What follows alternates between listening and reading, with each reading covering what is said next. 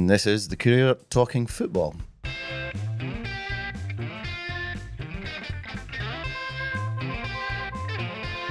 I'm not Eric Nicholson. I'm Sean Hamilton. Look at my fault. Sorry, Eric.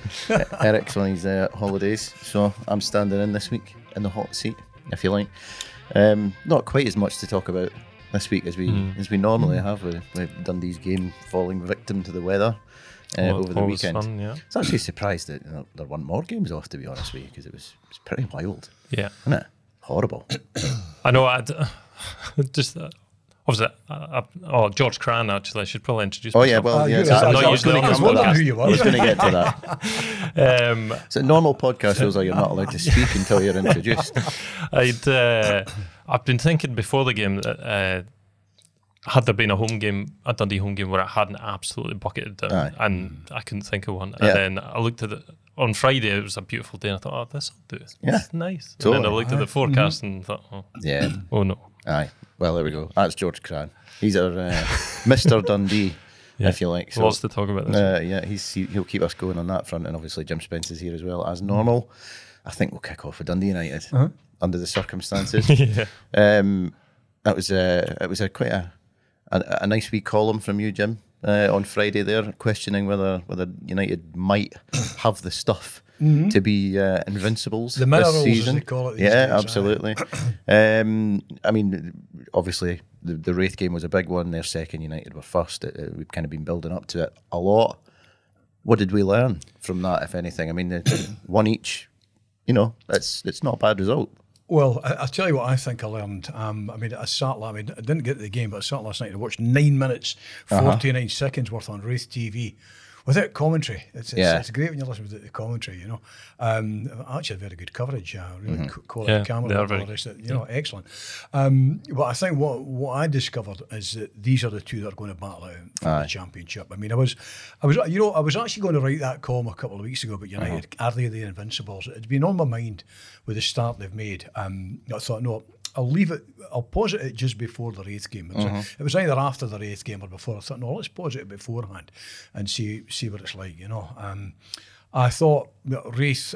I hadn't seen them, this season, so I've seen a bit of them now. And I think they've got pace, they've got character, they've got dig. They want to have a shot on goal. They've got lots about them. And United have got all these things as well. So what I take from it is that these are the two I think that are going to battle it out. I thought there were others. And I have to say, I thought of the Ayr, Queen's Park with a hefty financial backing at Wally Hall. Yeah, me too. And Dunfermline, I thought the Pars as well. Now, the problem is you're always taking a slight gamble with this sort of stuff because, James McPake has obviously kind of rebuilt his squad, down at Ayr, there's more to go. Everyone's rebuilding the squad in the summer, so that was why I've said constantly on this, give it 7-8 weeks, something like that, 6-7 weeks, 6-7 games to see how things shape up. Well, now I think not next week because it's the international break, but the week after that, we're at the position where the first quarter of the season's gone. Everybody has met each other, and they'll have an idea of the strength, the character, and everything else, the weaknesses in each other. And I thought United and Raith probably felt each other out quite severely on Saturday to get an idea of what was what. They scored a really good goal. Obviously, the United defence were posted missing. That way, posted missing. For me, watching it, it's just like the one thing that you can't be overly critical of Dundee United of this season is their defence because they've been brilliant. They've only conceded 4 goals in the league all season, but that one was a howler, wasn't it? It was pretty grim, to be honest with you. But I mean, as you say, they've conceded 4 this season in the league, scored 17, so they're scoring 4. Slightly over more than 4 for every one they concede, so you cannot complain at that. And it's remember the one a couple of weeks back where there was a mix-up, and all the rest of it. There's a couple of these things will happen all the time, and I saw an argument developing over the weekend on Twitter, or X as we should call it now, about I think it was Robbie Nielsen talking about mistakes cost us, and somebody was pointing, well, look. you can call it a mistake, but it's actually good play from the other side. Yeah. And the Raith, although United the centre defence was caught kind of split, it was a great ball in. It was a terrific ball in, and a lovely run from Vaughan to finish it off, And similarly, the United's goal with Moult. I mean, he's an out-and-out goal scorer, But you were asking me, to kind of cut to that chase, as an old colleague of mine used to say. I thought what it showed to me is these are the two that are going to battle out. Partick might be there or thereabout. I think the next couple of weeks, because Raith have got Arbroath, it's Gayfield, I think, and United are travelling down to Firhill to meet Thistle. Not that, these are not two matches that will settle things, but it'll give a clearer picture again. And depending how things go elsewhere, others may fall further back out the picture. So, these are the two, I think, that look as though they've got the two-horse race kind of candidates stamped all over it, But I think the question's fair. 5 wins, 3 draws, no defeats after 8 games for United in the league. It's not bad, Can they be the Invincibles? I mean, listen, I wasn't saying they could. I'm posing the question. I think there's a chance. It's a very, very tall order. Some of the greatest sides in the world haven't managed to do it. As I said against Celtic have done it. I think Real Madrid have done it way back in the 19 cake. Rangers have actually done it, as you pointed out to me at the weekend. But I wasn't an exhaustive list in the column. I was just saying here are some of the clubs. Arsenal, of course, the last great kind of side to do it. So some great sides have done it. But it doesn't matter what level you play at. It's a very, very really hard tough thing to do. Yeah, but I think that, but the game proved to me, I think that these are the two that are going to battle out for the championship title. Yeah, George. I mean, I don't know how much of it you watched, if anything. I watched the same 9 the same minutes, highlights. 49 seconds. Yeah. Well, that's one of the things actually, because I watched them as well, that stuck out to me was it's Raith TV, so you would expect the focus to be on Raith and their good play and all that, but actually, what you take away from that is United played a hell of a lot of good stuff actually, and it ends up 1-1. But I mean, but for a good few missed chances, United could have won that one. I think they could have done. I think Raith had chances as well. So it's kind of, it seemed like a fair result, I guess. And I totally agree with Jim that those two do look like the best two teams, I think. And it kind of showed in the goals, I think, because as you say, both teams had chances, but times when the defence was just slightly off, that's when the goals came. It shows how difficult it is to score against both the teams. It was the first away goal United had conceded this season, actually, in the league. There you which go. tells you a lot. Stat. There we go. Fantastic. And it just, the goal they conceded looked like a bit of miscommunication. I think Gallagher was expecting Grimshaw to cover, and he had a man, and it was just, That happens. I mean, the pace the ball's whipped in it. The delivery's a very difficult one. You've got no time to react. But then that shows how difficult I think it is to score against this United team, because you're kind of relying on one slight wee piece of miscommunication to get past them. And the same at the other end for the United goal. It was kind of a flick off a defender, I think, from the corner. Yeah. And obviously Moult's the difference. Well, Moult is. I mean, let's talk about him for a bit, because I mean, Jim Goodwin said, he started on the bench. Jim Goodwin said after the fact that he'd hoped that he wouldn't have to bring him on. But you're an hour into the game. United have done everything but score at this point. They're creating chances. They're playing decent football. But then he's the difference. They're not putting the ball in the net. He comes on. He's not even on the park 10 minutes, and you've got your goal. I mean, it's incredibly. It's impossible at this point now, if he's fit, to leave him out of that team. I think, because we have had discussions about where does Tony Watt fit in? Does he deserve a shot in that number 9 role? And obviously he kept it at the weekend there. But I mean, what you get from Moult is inarguably fantastic. And I just think he's undroppable at this point. He is that number 9. I think Tony Watt's just going to have to accept that. I think he's shown he's probably the best striker in that division. I'm trying to think of anybody else that's anymore kind of close to him. The beauty of it for United is they have Louis Moult and Tony Watt. Yeah. So get them both in the same team. You want all your best players in that team.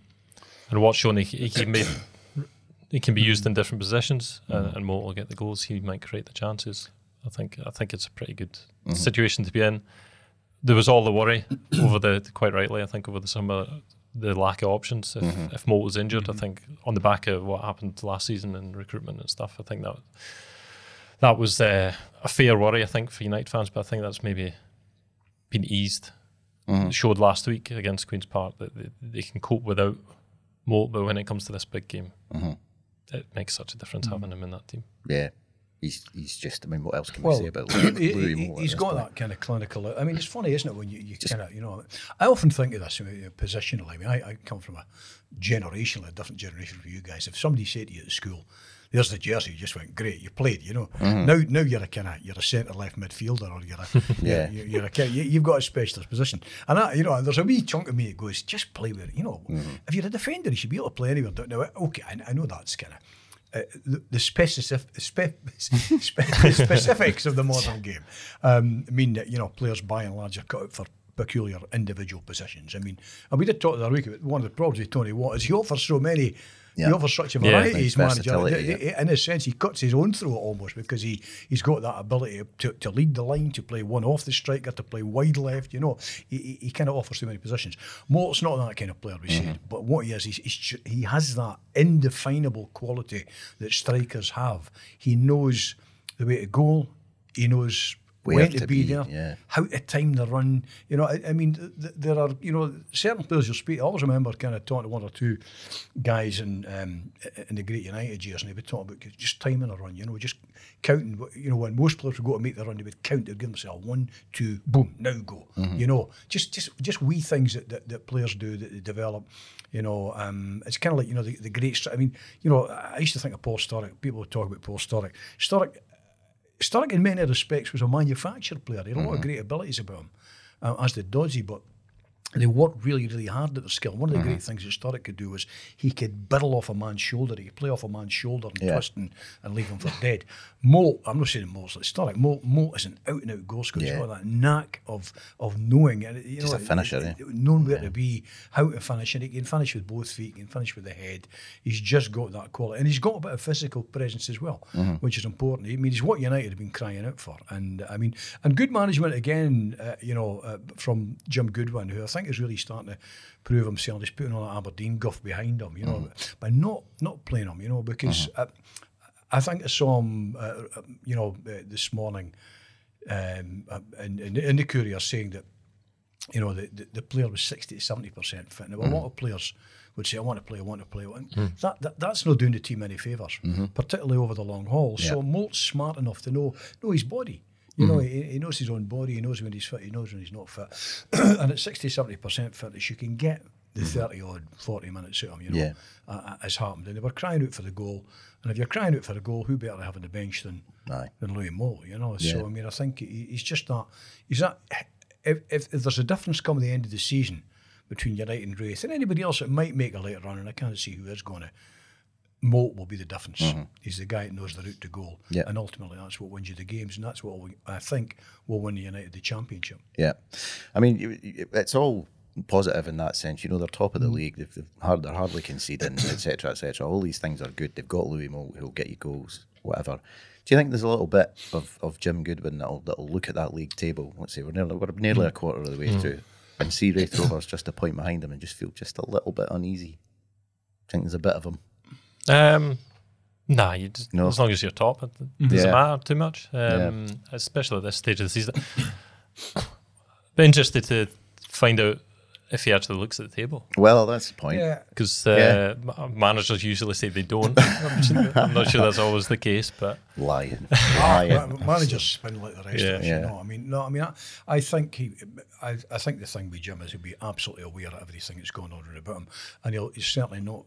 Well, you could. I mean, what you couldn't do is you couldn't come away from that game writing Raith off. You know, they will both have a finer appreciation of each other now. I think Ian Murray and Jim Goodwin. Not I suspect it was lacking in the first place, but and the players as well will both have a fine appreciation of of what's required for the rest of the season, and what's required. And this is where I kind of come back to the discussion we had the other week about Tony Watt and Glenn Middleton. I mean, I thought from the 9 minutes 49 seconds that George and you all watched, I thought Middleton looked splendid. He was busy. I just thought he looked great. You know, he was busy, he was lively, he was wanting to get shots away, he was wanting to get passes away, taking men on. It looked terrific, and Watt did too. You know, now. Nobody was. I know that. I think Glenn Middleton has been peeved at some of the criticism. Yeah, I like that. I thought that was really good. Yeah, speaks a lot of him. I think. And that's fair enough. And he's absolutely entitled to fight his corner. And players should do that all the time.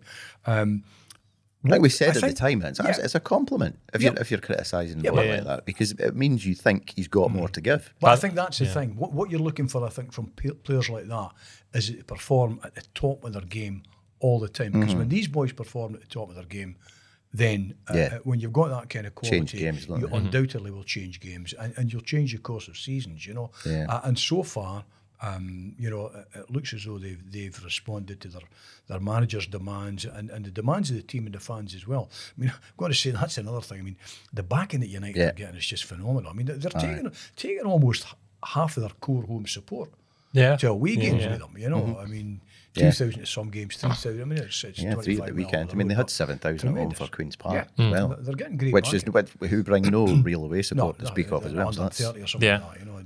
So they're getting great backing. But I thought Middleton was terrible. I didn't think it really was a failure. I thought Middleton was great. Moult was excellent. Moult, when he comes on, gives you what Moult gives you. I think as well, we've talked about this before, central defence got caught, okay, but by and large, they've been terrific. Holt and Gallagher have been superb. Walton in goal, I think, is the best signing they've made in a long, long time. Probably the best keeper they've had since Siegrist, you know. I mean, that's not that long ago. Whatever happened to him, by the way? I know. And disappeared in the club. I've often thought about that. I mean, there's these guys who I didn't think Siegrist would become one of them, but you get these guys who sort of like cruise around on the bench at like big clubs as a goalie, and I think, what a great job that is, eh? Just cushy. $12,000 a week. Oh, fantastic. I'm a bit stressed this week. I almost had to go on.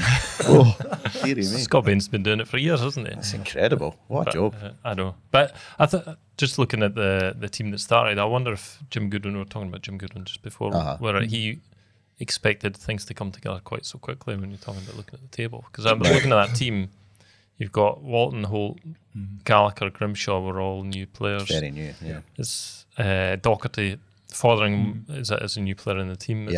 I mean, that's half that team to play Raith that are all new, and they've all bedded in. It's a great point. There hadn't been any discussion about, we'll need time to bed in and time to gel or anything like that. Well, it's an interesting one, isn't it? Really, I mean, a lot of these guys know the division, obviously, you know, but isn't it so? Because we talk all the time about players need time to gel, and now there's some truth in it. I mean, you know, I think there's some truth in it because, you know, guys come with all the domestic issues that we have. They settle into a strange city. They settle into strange clubs. Sometimes it's a different language, different dietary requirements. So if it's, you know, players from perhaps Africa or somewhere like that, you know, even let's be honest, anybody from Europe settling into Scottish diet will struggle, you know. But you know, there's a whole host of things. But by and large, I think the squad that he's assembled. Well, I mean, but they're all Scots, aren't they? Barring, I think, Walton and is it Grimshaw? Is that it for the start? Yeah, but Grimshaw was up here anyway. So he was. That's right. So they all know. They know the scene. They know the kind of, you know, they know what the league's about. They know the kind of the whole kind of script, if you want, and they've just clicked. Yeah, and they've clicked it brilliantly. It speaks well of the environment and created as well. You know, but what I think also it hints at is, what more might there be to come? I know, yeah. You know, I think they gave signs of that against Queen's Park. I mean, there was something quite electric against Queen's Park. Well, I mean, I thought, again, watching these highlights, and again, it's Raith TV, so, I mean, from personal experience, when you're watching the other clubs' highlights of a game that your team's been involved in, you do tend to think, well, what happened to that bit? What happened to that bit? They cut them out. But those highlights, to be fair to Raith, I mean, I think United played some great stuff. Really, really good stuff. And that's the thing that I think if I were a Dundee United fan, that would give me hope going forward, because, they're top of the league. It's only 1 point in it. It's still very tight. But, I mean, the potential there, to me, looks not limitless. Let's not go mental, but it looks like there's plenty of room for improvement on where they are because of the quality of some of that football they're playing. In a game, let's remember, that's really, really high pressure as well. I thought they did exceptionally well. Yeah. And the point, at the end of the day, you know, if that happens in April, say you're away from home and you win that, you're looking at that as a fantastic point at that point in the season. So, I mean, for me, I think that's a really impressive showing. Well, it's a better result for United than it's for Raith. Raith are the home team and would have been hoping. I'm not saying they would have been expecting, but they'd certainly been hoping with the side that Ian Murray's put together. They'd certainly been hoping that they could have won it. I mean, but I think, you know, in terms of kind of the stats, assuming that, you know, the stats are right, United 4 shots on target, Raith had 6. smudgy picture I've got here, 51%. 51%. I thought it was my eyesight. Maybe it was half cut last night. I was going through my iPad. 51% possession, 49. So a tight game. Yeah. You saw that. I mean, it's very difficult to tell from less than 10 minutes of a video analysis if you want, but it looked a really a lively game of football, and Raith take Raith take as much credit as United from it, because they really have. It was actually Smithy, formerly of this parish, sent me a text on, I think it was Friday night, saying you'll be surprised when you see what Raith have. And I was looking forward to seeing it, because I've not seen them this season, and I must admit they did. They looked good. They looked lively, So I think these two, I think will kind of may well be. I'm just really annoyed. I said this on the other podcast that it should be on TV. Why was it not on TV? The game? This game, it's the biggest game so far in the Championship. But we knew and a great crowd and everything. If it was a Friday night, we wouldn't have affected the crowd. United would have come down in big numbers. It's been a great spectacle to show off the Championship. But I wonder if it would have been on. It's raining on Friday night, wasn't it? But it's all weather. But I tell you, the one thing I did wonder about, actually, just you're always kind of watching and wondering about all-weather surfaces. I'm kind of torn on it. I mean, I absolutely understand the reasoning behind all-weather surface. Clubs like Raith can train there and all the rest of it. They've got it every day of the week and all the rest of it. It doesn't replicate great grass. So there's no doubt about that. And I thought, I just kind of looked at times, I thought, United players looked just a touch uncomfortable on that, which if they did, shows all the more, gives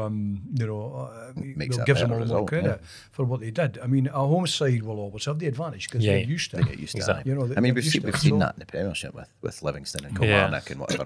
And at certain times, how much of a boost that's been for them. Kilmarnock last season in particular. But then I'm a Queen of the South fan. It has not helped us at all.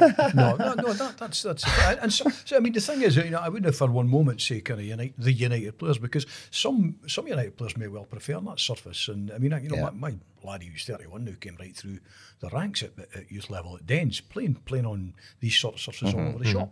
Get used to them. And there's a whole generation of players that have grown up that they think nothing of it. I mean, I actually saw stats a few weeks back for one or two of the European countries, and I was kind of really surprised at the numbers of, you call them plastic pitches, the number of all-weather surfaces. That'd be particularly in Northern Europe. So it's obvious with the climate and all the rest of it, and the financial pressures that clubs are under. You got absolutely understand, and it's moved on a bit. I mean, I remember covering, I think it was the second game that Dunfermline ever played on there. They were pioneers at the time. And I used to say, this is like my old.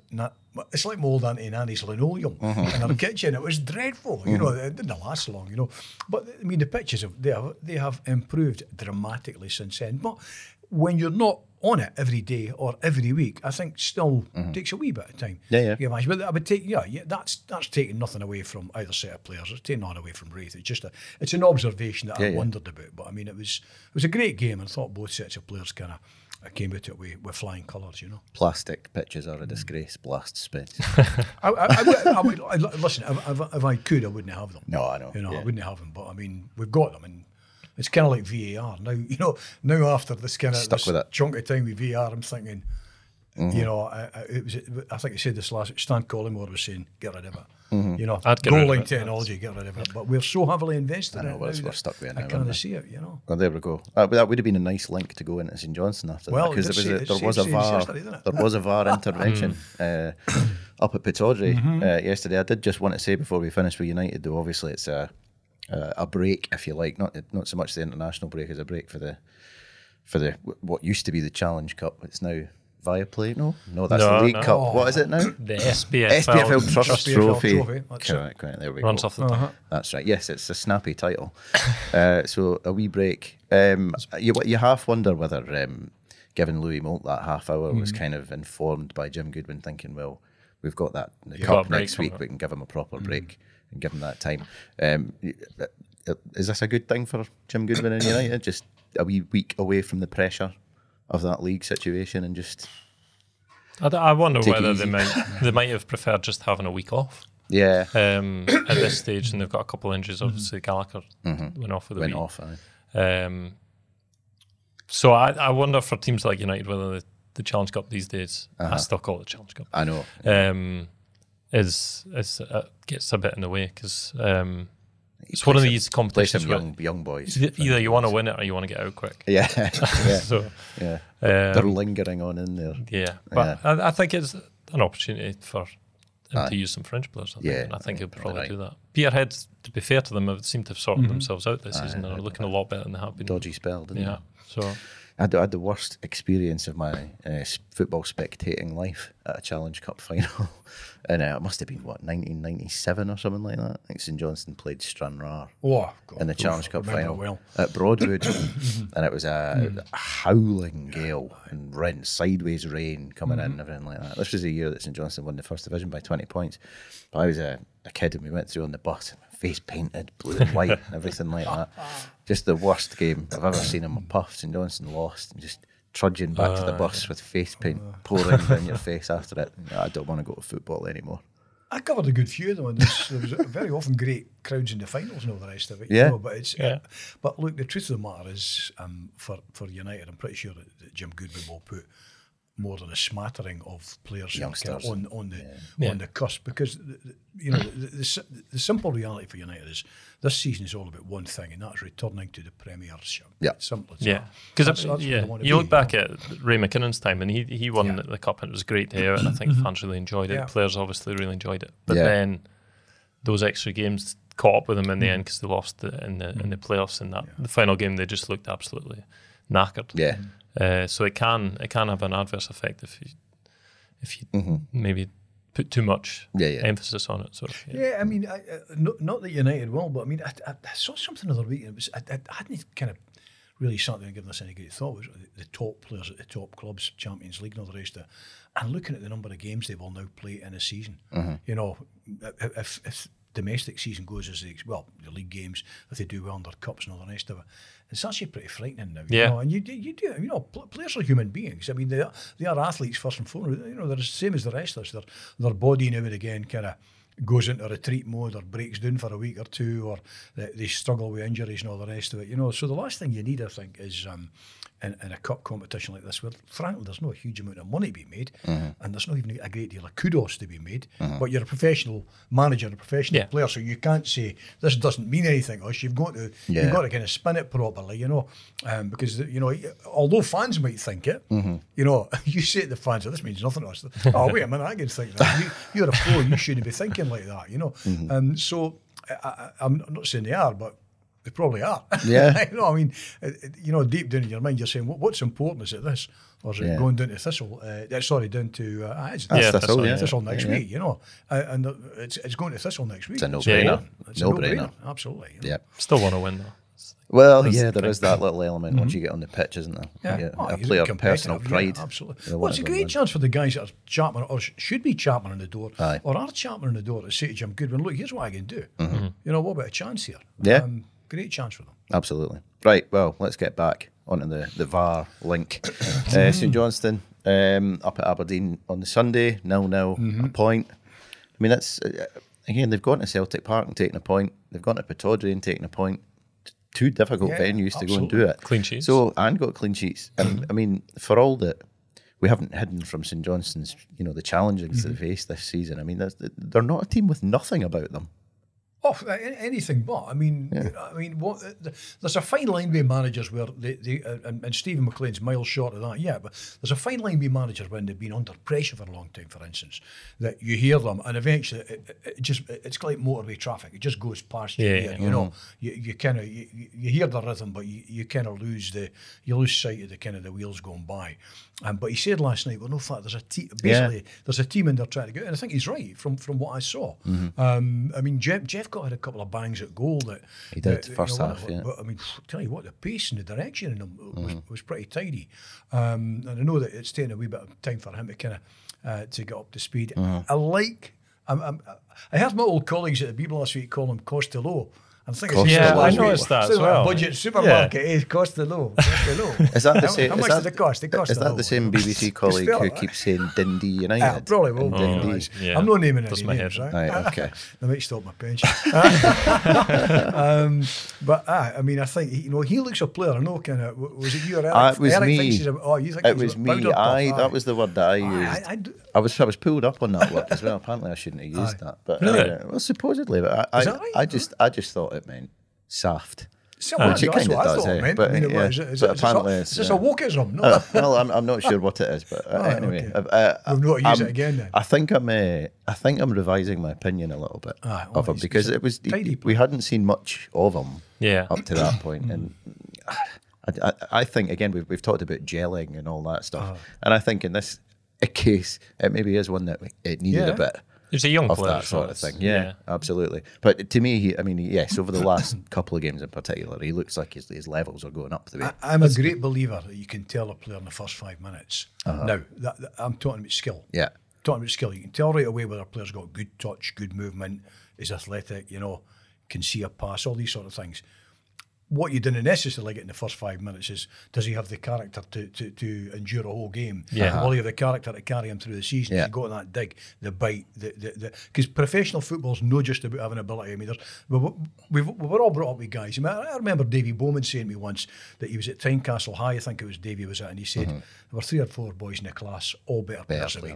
Yeah. He says, but each of them lacked something, whether it was the discipline, whether it was Friday nights wanting to be out with their mates, or there's a combination, and we've all been brought up with guys like that. But I was brought up in Kirton. I'll not mention the guy by name, but it was a guy that was just astounding in terms of talent. Arsenal wanted him, and will you sign my mate? That kind of stuff. That was where we were. We were producing kind of players by the barrel load.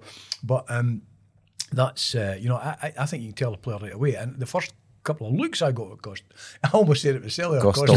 Costello. First couple of looks I got him, I thought, that boy's got a bit about him. Yeah. A good touch, nice mover and all the rest of it. Looks so he can drift past the player quite easily. Now, whether he's got all the other attributes to go towards making a pro is another thing entirely. And you'll only know that pretty much by well into halfway into the season, whether he's got the dig, and by the end of the season in particular, But there's lots to like about Saints at the minute. Carey is, he has his moments. I think he's a moments player. I think that's him. You just have to put up with it. He's going to try stuff and it doesn't come off. Well, it's what he might do, I think, is the issue with him, isn't it? It's kind of, when you look at a guy like that, you think, do I start him or do I take him off? And you think, I know what he can do. I know what he can do. Will he do it is the question. Will he do it in the game? I felt for Andy Considine because it was a beautiful goal. When he rose magnificently, he couldn't have placed it better. I forgot which team he was playing for. Yeah, exactly. It's that old thing. It's just his face, just creased. So I mean, that VAR came to the rescue. And rightly so. Because it showed it working correctly. Yeah, it worked correctly. Which is good. But I think there's I must admit, I watched it back and I thought, is he offside? To the naked eye, it didn't. Right. But then they put the lines down. You have to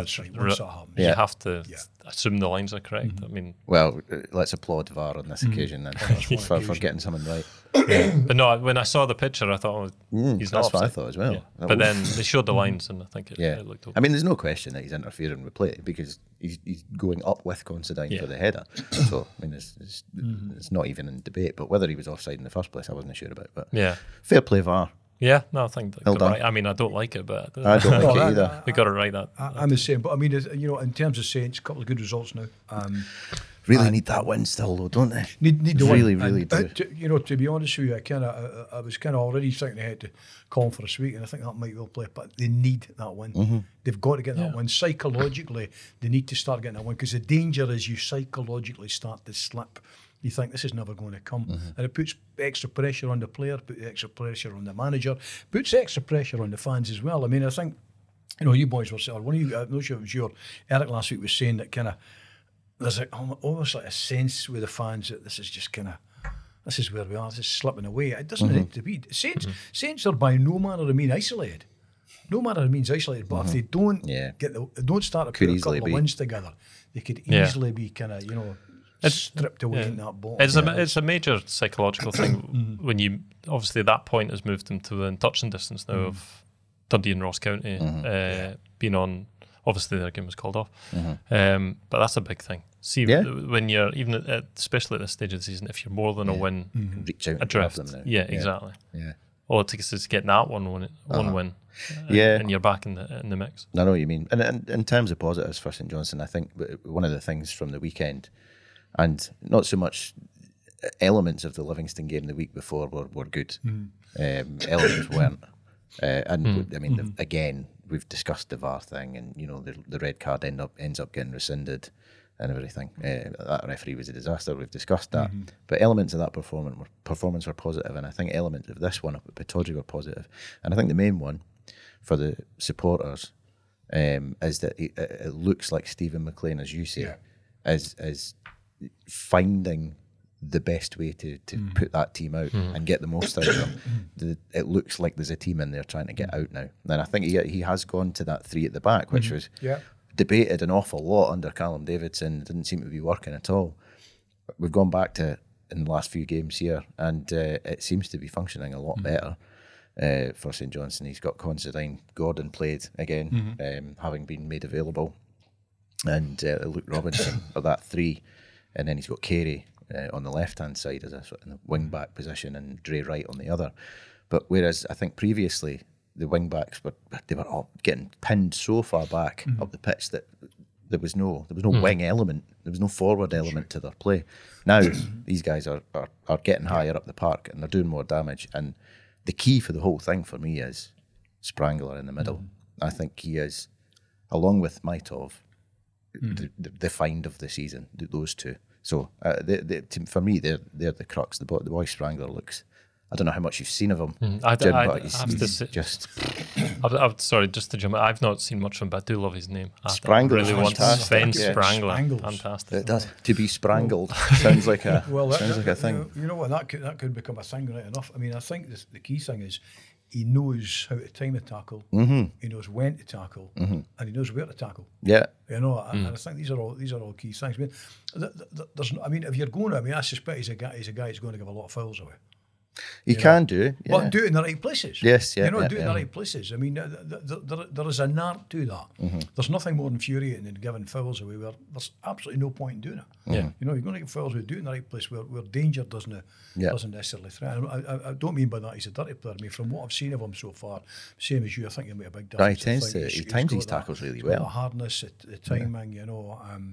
He puts himself about in the parlance, and Saints have badly needed that. Yeah, they badly needed that. I kind of hesitate to call him a midfield enforcer, you know. I mean, although I did go to see the Equaliser last week, and I did you? The idea then, it's very good. I recommend. No, I mean Sprangler, I think is a find. Yeah, you know, there are not too many of these guys about, and he's a good age as well. So he brings maturity to the dressing room, to the training field, brings a good level of professionalism. But mainly, what he brings, he just brings a presence to that midfield, absolutely. A hard, tough, robust presence. And Saints have been crying out for that. Yeah. You know? Who was the equaliser on the telly? Was it Edward Woodward? Going to be what? It was Edward Woodward. I was young, so even I can hardly remember that. Edward Woodward. That was what was it? On Big Denzel, you know. Oh, Denzel's class. He's class, isn't he? But yeah, Edward Woodward. That was the sound of a fart in the bath. Edward Woodward. Anyway, he also played in something called Callan, but you've really got to kind of the years on. I'm not familiar with that. Right. Go back for that one, you know. I didn't even know there was an original Equaliser. There was a TV series in the 80s. Yeah, that was. I remember. Totally off topic now, but I remember that marked my bedtime. When the title sequence came on. That was it. Up the stairs. This is it. This is grown-up television now. I mean, Sprangler, superb. And the other really big positive from the weekend for St Johnstone is having Chris Kane come back on and get involved in a game again. Because his importance is enormous to St Johnstone, and they've missed him so badly.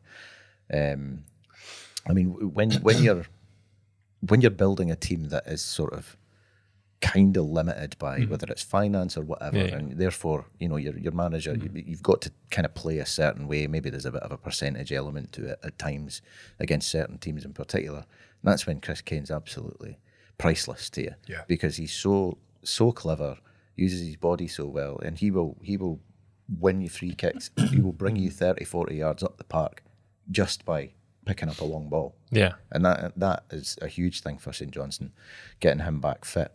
The interesting thing is, I mean, he only signed a short-term deal to see whether they could get him to a point where, you know, he could sustain playing football on a weekly basis. December, January, isn't it? Yeah. So, I mean, that'll be the interesting one. He really needs that run of games, doesn't he? Yeah, he came on against Dundee, didn't he? He played against Rangers and then didn't see him again after that? Did he come on? I think he made quite a difference when he came back. Game. Yeah, well, that's right. He did. Obviously, St Johnstone had been really struggling in that game, and they brought him on. I think that might have been his first game back. I think. Right.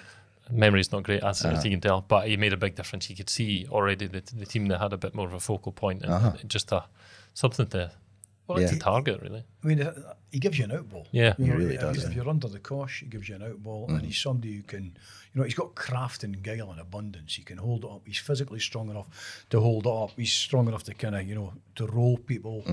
Bring people into play, play the short game, play the long game. He's got so much about him. The big question mark always is, can he keep him fit? Can he keep fit? It's a really difficult one. There've been many fine players whose careers have just been blighted with injury. They're the sort of guys that they play 2-3 games and they're out for 4, or and it's punctuated. And I often think that I've got a good mate he was actually the sports psychologist at Celtic in Motherwell at one stage. We chew the fat a couple of times a week, and I'm quite big on the idea of sports psychology in football. I think you use every tool at your disposal, and I think for Kane or any other player that suffers with injury on off, the psychology, it's not just the physical strength you need. The mental strength, the psychological kind of battle is a constant one. Because you never know when that next breakdown is coming, when that next kind of hammy goes, and to be honest, it's not just a case of hammies. With some players have played with things like that, but there are more difficult things to kind of shake off. And I think that's I think he's a strong player physically, but he's a strong-minded player as well to deal with the constant kind of interruptions to his career through injury. Just fingers crossed he gets that run and proves himself now. So hope for St Johnstone. But they need that one. That's what it comes down to, really. So. And it's Motherwell up next. Got Nicky Clark back on the bench, though. I know, that's another one. We've obviously, he didn't get on. Yeah, but still. Having him back is that's great. I mean, I like Clark. Clark's, we're talking about Kane there, but Clark, I think, becomes more intelligent as he gets older. Yeah. And he's not the quickest in the world, but he's got a bit of pace about him, Nicky, but he's an intelligent player. He's got a bit of nous about him, and I think he's been a big miss. Yeah, yes, huge. Yeah. Massively so. I just kind of think to myself that, the man who normally sits in your chair, Eric, was saying on X the other night, taking back calling it X, he was saying the other night that I've still not updated the app on my phone. I've still got Twitter. Have you? Yeah, I've not updated it. They've got, they've got the beatings of the Livingstons and the Motherwells. Teams round about them. And I think they do, but the problem is it's easy to sit here and say that. I know. You've got somewhere along the line you have to actually start proving it on the park. And there's proof positive to be gained when they meet Motherwell, if they can. I think there's no good reason why they shouldn't be able to. Yeah. But you've actually got to do it in the park. Talk is cheap, as they say. Absolutely. But as you say, it's only 3 points now between them and Ross County and Dundee, who will have a wee blether about now. Dundee. I mean, we spoke last week about how, again, talking about teams needing a win, we were talking about Dundee getting to that point where they needed that win as well. But I mean, because, they've not had a terrible start to the season, been reasonable. They've actually played some good stuff. They've looked strong. But it's just, that win is what they need. And that one, the Ross County game, was one that they really would have been targeting. Definitely. Their home record's been really good, actually.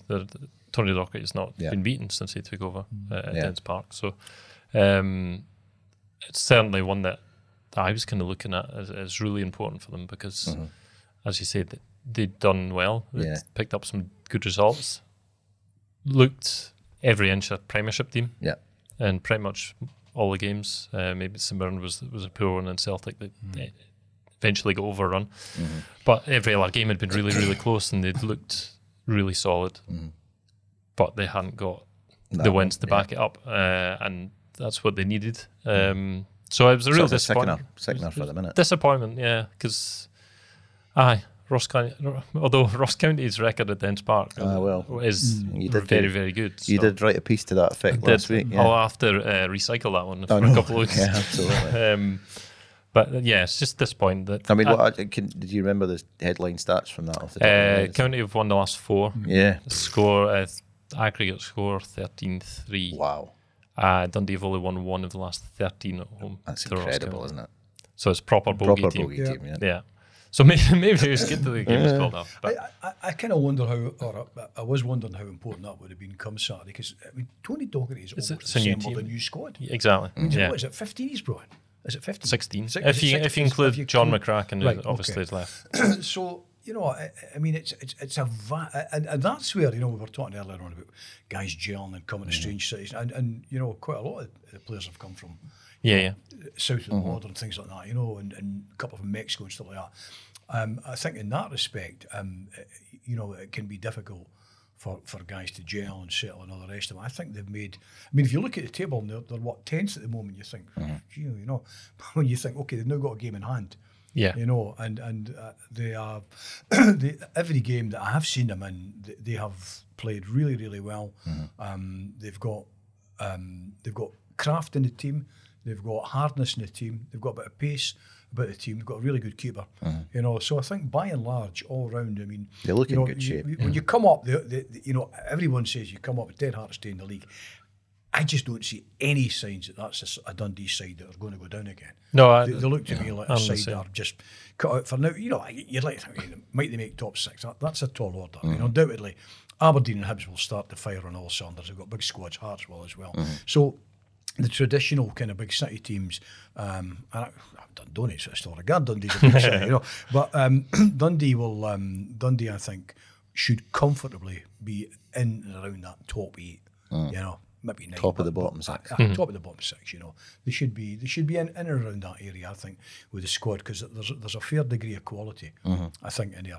And I think also, I think there's I mean, you deal on a daily basis with them, George, so you'll know better than me. I'm kind of long past dealing on a daily basis with clubs. But, I mean, they strike me as, after the game, usually a Blair Kami or something like that, when they're doing their warm down, they strike me as a side that have got a lot of kind of self-belief. Yeah, and a lot of confidence about them, And I think that's also feeding back. And the crowds have helped. I mean, they're kind of, you look at the home court, it's around about the 5,500 mark, isn't it? I think they're being pretty well supported, and I think there's more to come if they get that going. I always think Dundee. This is always a topic for debate. United are now probably, in terms of home court, about 1,000 better off. Yeah, maybe 1,500, depending on the game.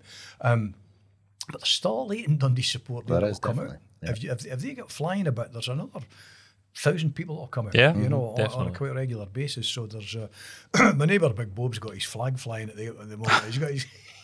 It goes to the line. I'll be back to the line rampant this week, or the Saltair with Scotland playing. But he's got his big Dundee flag flying over my head. He likes the wind, Fantastic. Yeah, well, the Dens Park was part of the issue at the weekend with the game going off. Yeah, and that was in the news last week as well, with the purchase of Dens Park finally being completed. It's been a long time coming. Yeah, from John Bennett by Tim Keyes and John Nelms and one of their companies. So, well, I mean, that's a fair way to put it, isn't it?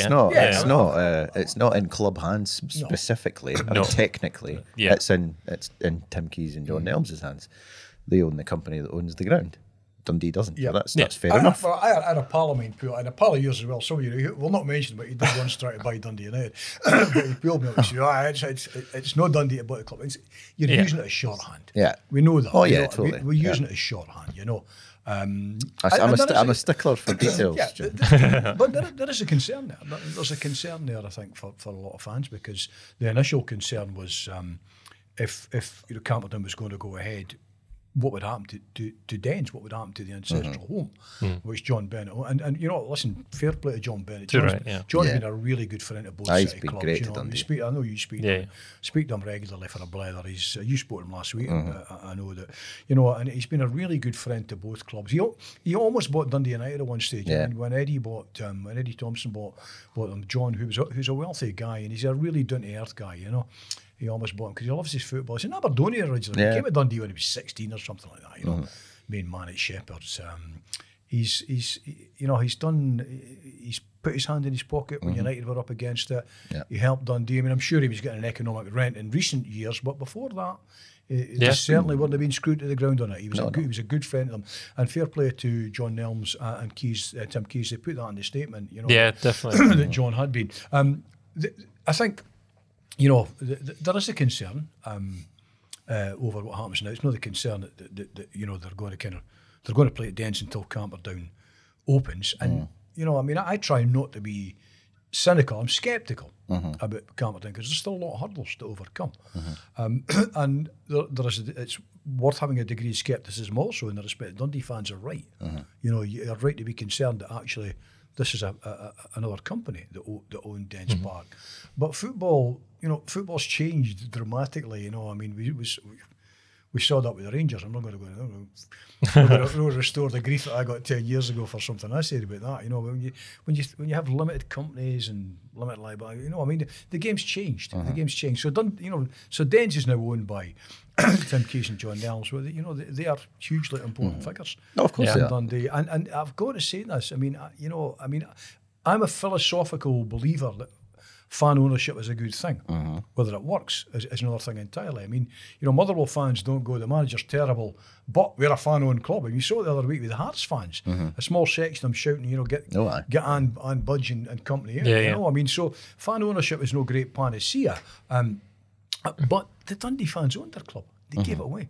Because so many fans at the end of the day just want a rich individual to come in and tell them how to spend their money. And, there was all sorts of politics went on in that. In the Dundee stuff as elsewhere. But the bottom line is, for the moment, Dens is back. The ancestral home appears to be safe. Yes, and it's been hailed by the club as a significant step towards this new stadium project. And I tell you now, they do need to submit. It's not full planning permission yet, is it? No, not quite there. No, I think they need detailed planning permission. Yeah, they said they'll. But there's something by the end of the year. By the end of the year, is going to be submitted by the club. That's their position. And speaking to John Nelms last week, he does feel like they're in a good shape to get that accepted. Right. There are obviously concerns. We've had concerns over the road and stuff. He says he thinks they've sorted that. I think the intriguing thing about all of this is that I remember having this discussion with John Bennett, and I said to him, look, could you not just restore Dens? You've got two stands at either end that Peter and Jimmy Marr put up that are perfectly useful. They're not that old. And he said to me, yeah, you could. You could knock the dairy. You hear all this stuff about the dairies, there's contaminants underneath and all that. In a modern world, of course you could do it. There are umpteen ways of doing it. You could. I think the old stand is an Archibald Leach, and it might be a protected listed building. But I think I was assured that you could. They've done so much to it. Yeah, but the real issue is, and this is an issue that affects a lot of clubs. And I mentioned United, McComb, a few weeks back. The real issue is I cannot see how at Dens you replicate what is potentially achievable at Camperdown, and that is bringing in money from a crematorium that you own, bringing in money from hotels and restaurants, and the fact that you will have a modern stadium that you can build in such a way that you could have, you can hold concerts in it, you could rent out office space, you can have, everything under the sun that brings money in, and that's the key, the income generation. The BBC sent me years ago to cover Scotland women in Gothenburg at the new is it New Alu? I can never call it New Alavia now in Scotland. We're kind of we're lost, needless to say. But we went across and I dandered up to the old stadium where Aberdeen won the Cup Cup, and then I dandered into the new stadium just to check the gear and all the rest of it. And right around that stadium was basically shops, insurance broker, news agent, kind of travel agent, all paying rent to the stadium, all renting that from the stadium. That kind of income generation is why Dundee want to go to the new Campy, or Campy, whatever you call it. Yeah. And in the modern world, that's a massive thing, because unless you've got a rich man that's prepared to kind of just keep throwing money at a football club, there's no that many can do that. Sugar daddy or a sugar mama, there's no that many people can do it. So I think, from Dundee's perspective, it absolutely makes sense. Would I build it at Camperdown? No. If you're going to build a new stadium, for me, finding a site years ago down at the waterfront or something like that would have been great. Or if it had to be slightly kind of beyond the Kingsway, I thought Charlotte Street would have been great, where United used to train at one time. That would have been ideal, much more central than Camperdown. But it's needs must, and if they are going to move from Dens, there's much more to it than just putting a new ground up. Yeah, and that's what makes me feel okay. Obviously, I'm not a Dundee fan, but from the point of view of the owners owning the stadium and the club not owning the stadium. What makes me feel okay about that is because you can see this is the reason they're in it. I think they've realised over the years that it's really difficult to make money off Scottish football. Off the actual game. So all this money that they've invested over the years, millions and millions of pounds, the businessmen, they want to get that back. Yeah. So this is how they get it back, is building this stadium and all the things around it, and that's where the money comes from. I think they've realised that the football isn't going to get the returns that they kind of hoped for at the start, but building the stadium is the way to do it. Yeah. I mean, a lot of people used to kind of laugh about the St Johnstone thing. I mean, Saints don't own the crematorium. No. But what they do get is they get 2 or 3 funeral parties. I mean, I've just come from a funeral this morning, but there's 2 or 3 funeral parties coming in a day and spending money. You replicate that 5 days a week, 52 weeks a year, because people get buried every day of the week, and all of a sudden you've got a major income stream, and Dundee will duplicate and triplicate and quadruplicate that. And other avenues as well, restaurants and all the rest of it, if they can pull it off. I mean, and I'm not saying they can pull it off. All I'm kind of saying, I'm positing, the positives for it, and there are, if they can get it done. There's a great many. There are far more positives than if you could stay at Dens and do all of these things, that would be fantastic. But you can't. Yeah. And the one thing, being at Hibs last week, I was really impressed because they've moved where the press room is. They basically moved it next door to where it was, but all I'd been told was it had moved. So I ended up going around the stand trying to find the press room. Right. But ended up walking through all the fan bars and stuff, which is fantastic. So hopefully that'll be included because it just looked perfect for a day out of the football. You go to the stadium nice and early, you can watch the early game, have a few drinks in the stadium. You pop out at 3 o'clock, it takes you 2 minutes to get to your seat. Back in at half time, back out, a few drinks after. The opportunities, I mean, potentially Dundee could have done something like that at Dens. They wouldn't have had the crematorium kind of, not supposed to stop building a crematorium elsewhere and bringing the money in, but parking's obviously an issue these days. But but I mean, they could have, I suspect, done something like, because I'm the same. I mean, I covered a few Hibs AGMs in my time, and that used to be up the back of the stand. I remember going in one year when Sir Tom Farmer was kind of addressing the troops. Rod Petrie was under huge pressure. Tom came up, sat down, had the meeting out his hand in about 2 minutes flat. But you're looking at a room that's seated about 400 or 500 people. Yeah. You can't have that at Tannadice. You can't have that at Dens. But if you move to a new stadium like this where you can start from absolutely scratch, plus all the other income generating things like restaurants and they're also talking about a curling rink, aren't they? I mean, they're talking about a curling rink going up as well, I think, I mean, so there's, there are all sorts of income-bearing streams, some of which obviously will go to Tim, Tim Keyes and John Nelms will also be there to make a profit, but it will also help the club, or that's the theory, Well, if you get more people in the stands, then that's going to help the club.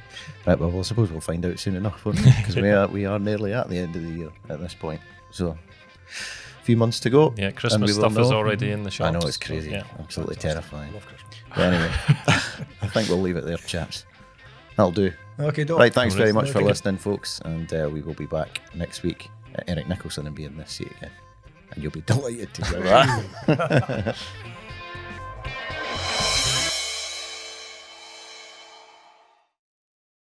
If you like the podcast, we'd be grateful if you tell your pals about it, or even better, leave a review or a simple rating on iTunes or wherever you find your podcasts. All that really helps people to find Talking Football, and that means a lot to us. Don't forget to pick up your copy of The Courier Monday to Saturday, or go to thecourier.co.uk/subscribe to find out how to get our award-winning sport, business and local journalism across Tayside and Fife in the way that's right for you.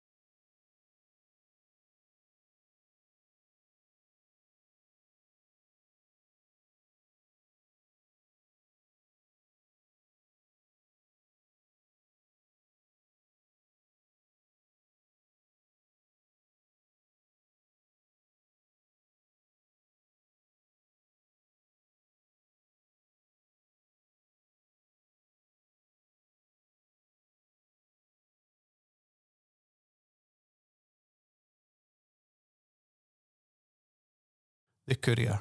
Local matters.